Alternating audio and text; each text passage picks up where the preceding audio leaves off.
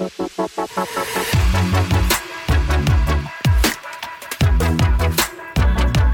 welcome Derek Murphy to the show, Irish boy living in London, an actor, producer, giggler, lover and hugger. Welcome, Derek.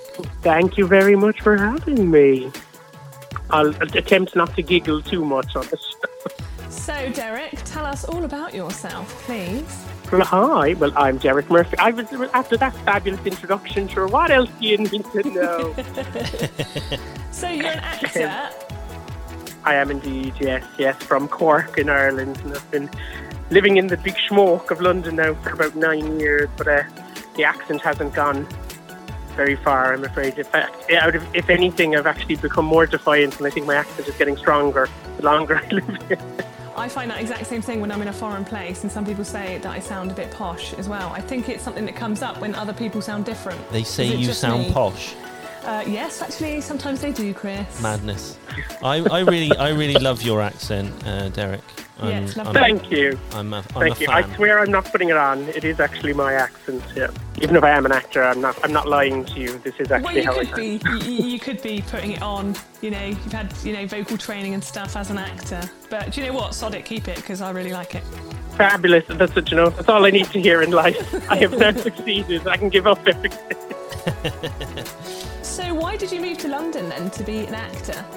You have to be an actor, essentially, because I was living in Cork, and I grew up there, and I went to drama school and college and everything in Cork, and then moved to Dublin, Ireland's big smoke, and started working as an actor there, and I was doing bits of TV, bits of films, lots of theatre, that kind of thing. But it was during the kind of boom in Ireland, the Celtic Tiger, so everything was fabulous and everyone had money and there was loads of money for the arts and everything was fab.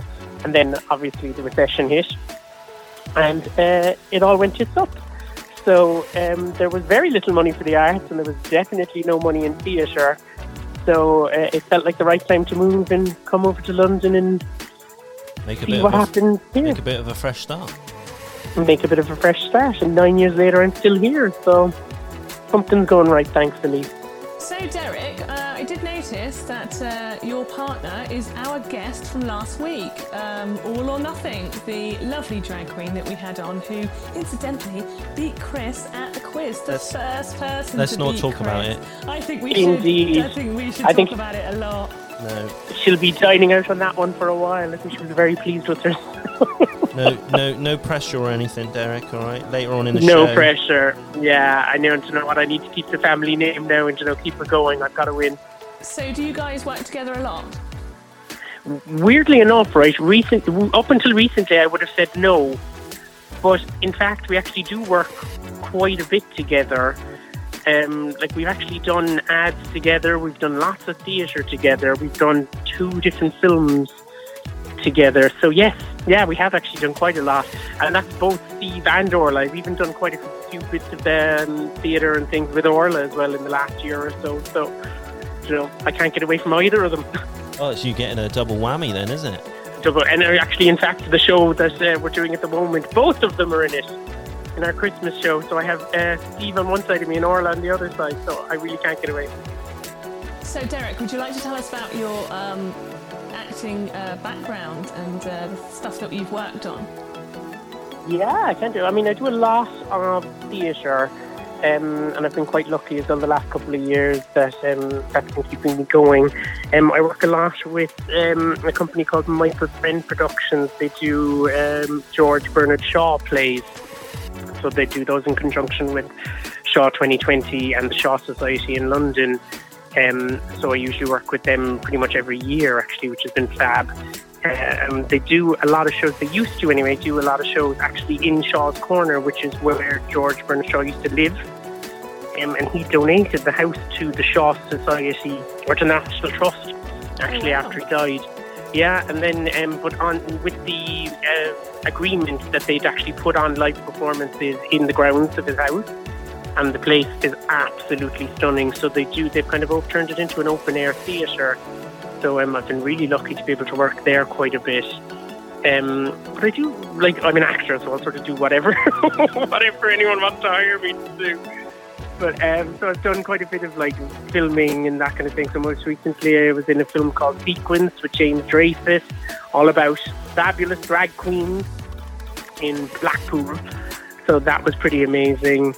And like I pop up in ads, done ads for Jaguar and Midix and Sainsbury's and Cadbury's and all of these crowds. And I do a lot of voiceover work for various different things. I've just done a voiceover ad for Permanent TSB in Ireland and that kind of stuff, you know, but mostly theatre. Theatre's sort of my bread and butter, so to speak. Oh, awesome. So you kind of like put your hand to a bit of everything.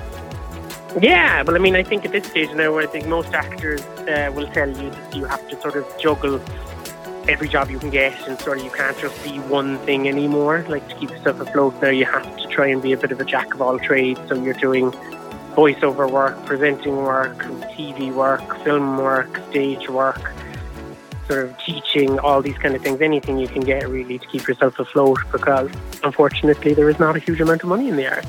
I'm a bit of a jack of all trades, but I'm also master of none. Fair enough. Do you know what? I wasn't going to say that. I got in there before Kaz. Multi-talented, I'm sure. So are you one of those actors that sort of, if they, you know, say you get an audition and say, right, can you do this? You just lie and say you can do it just to get the job. Oh my God, literally. So I remember, because like I started acting when I was very, very young. Like I was about 4 or 5 years old, and I did my like first professional job when I was 10. And I remember my dad telling me when I was going to audition for, do you remember the film Michael Collins with Liam Neeson? Yes. So I was I was auditioning for that, right? And I remember going in, and my dad turned around to me just before I went in. He went, no matter what I ask you, can you do it? You just say yes. And worry about figuring it out later. And that has stuck with me to this day. So you just say yes. Can you fly a plane? Yes. Can you fire a gun? Yes. Let's hope that you never actually have to do that. No, let's hope not. You figure it out later then, so it'll be great. Of course, hey. Control stick, rudder, lovely jubbly. They asked us on Glitterbeam, can you do a radio show? And we said yes. Of course. Yeah, and look at where you are now. Yeah. So, would you like to tell us about what you're here to talk to us about today? I would. So I'm here to talk to you about my upcoming Christmas show, which is called The Delight Before Christmas 2, because we did the Delight Before Christmas 1 last Christmas. So I run a theatre production company called DK Delight Productions, and we are doing a Christmas storytelling and music show in December, and it's an online show. So you can literally tune into it from anywhere around the world, so everyone listening can tune in. It's on the 12th and 13th of December. The 12th is on at 7:30, the 13th is on at 6 o'clock, and it's basically, it's like if hot chocolate could give you a hug. That's what this show is. It's all Christmassy. Do you mean the hot chocolate the band? I mean hot chocolate the drink. But how often would it be if hot chocolate the band could come give you a I believe in miracles. Exactly, yeah. It's just one of those shows that you'll want to pour yourself a hot cup of hot chocolate, get your blanket all snugly up, light the fire, snuggle up with your family, sit down and watch the show. It's going to be good fun. It's really Christmassy. It's full of stories and music and jokes and drag queens and all of the above. So, not to be missed. Is there a particular theme or for this show? I mean, do you do a different theme each year, or? We've done other ones. So we did one in October for Halloween called A Frightful Delight, and that was all scary and spooky and Halloweeny and horror-y kind of stories and music. Whereas this one now, we're going slightly more fun and festive and cheerful and family-friendly. So that's sort of the theme. It's just it really is just sort of feel-good, happy, shiny, lovely, Christmassy awesomeness. Because with the year I think we've all had, I think now we need as much fun and niceness and happiness and joy as we can get. So we wanted to do something to make people smile and make people sit down and just enjoy themselves for an hour. Definitely. I think it's really kind of neat that you're doing it all online as well, so it's really accessible for everybody. And it's right. You're right in saying sort of it's been an absolute awful year. Everybody locked away. You know, they need a bit more sort of entertainment. You know, we've got plenty of sort of people that are trying to do different things online, etc. It's one of those things where I'm assuming you would normally do it in a theatre. We do, yeah. So even the Halloween one now that we did recently, we were able to open for that one. So we performed it live and in person. Oh, that's good. In Elephant Castle in London.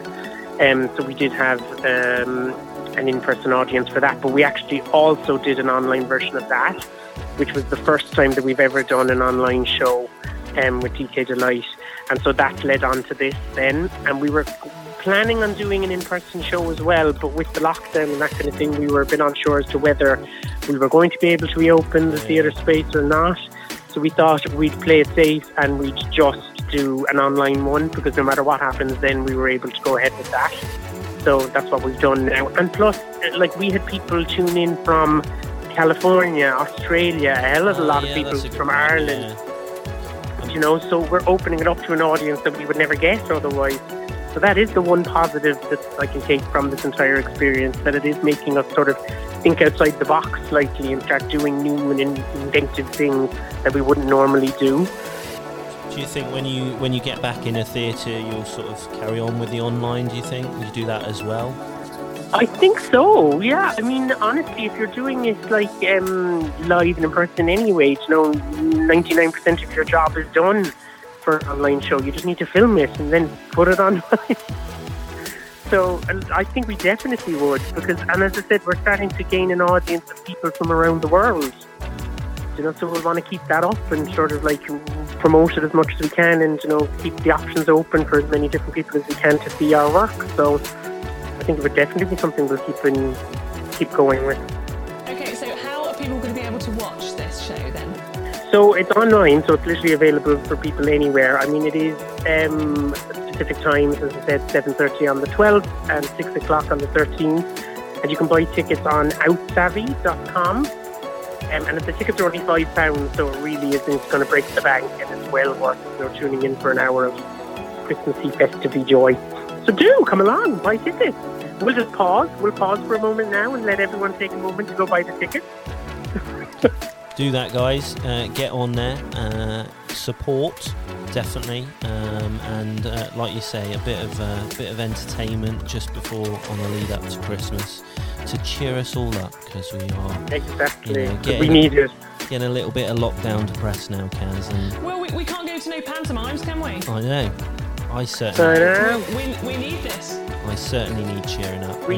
We have our very own drag queen. Ah, yes. You have your the fabulous Orla Nothing is in the show. There we go.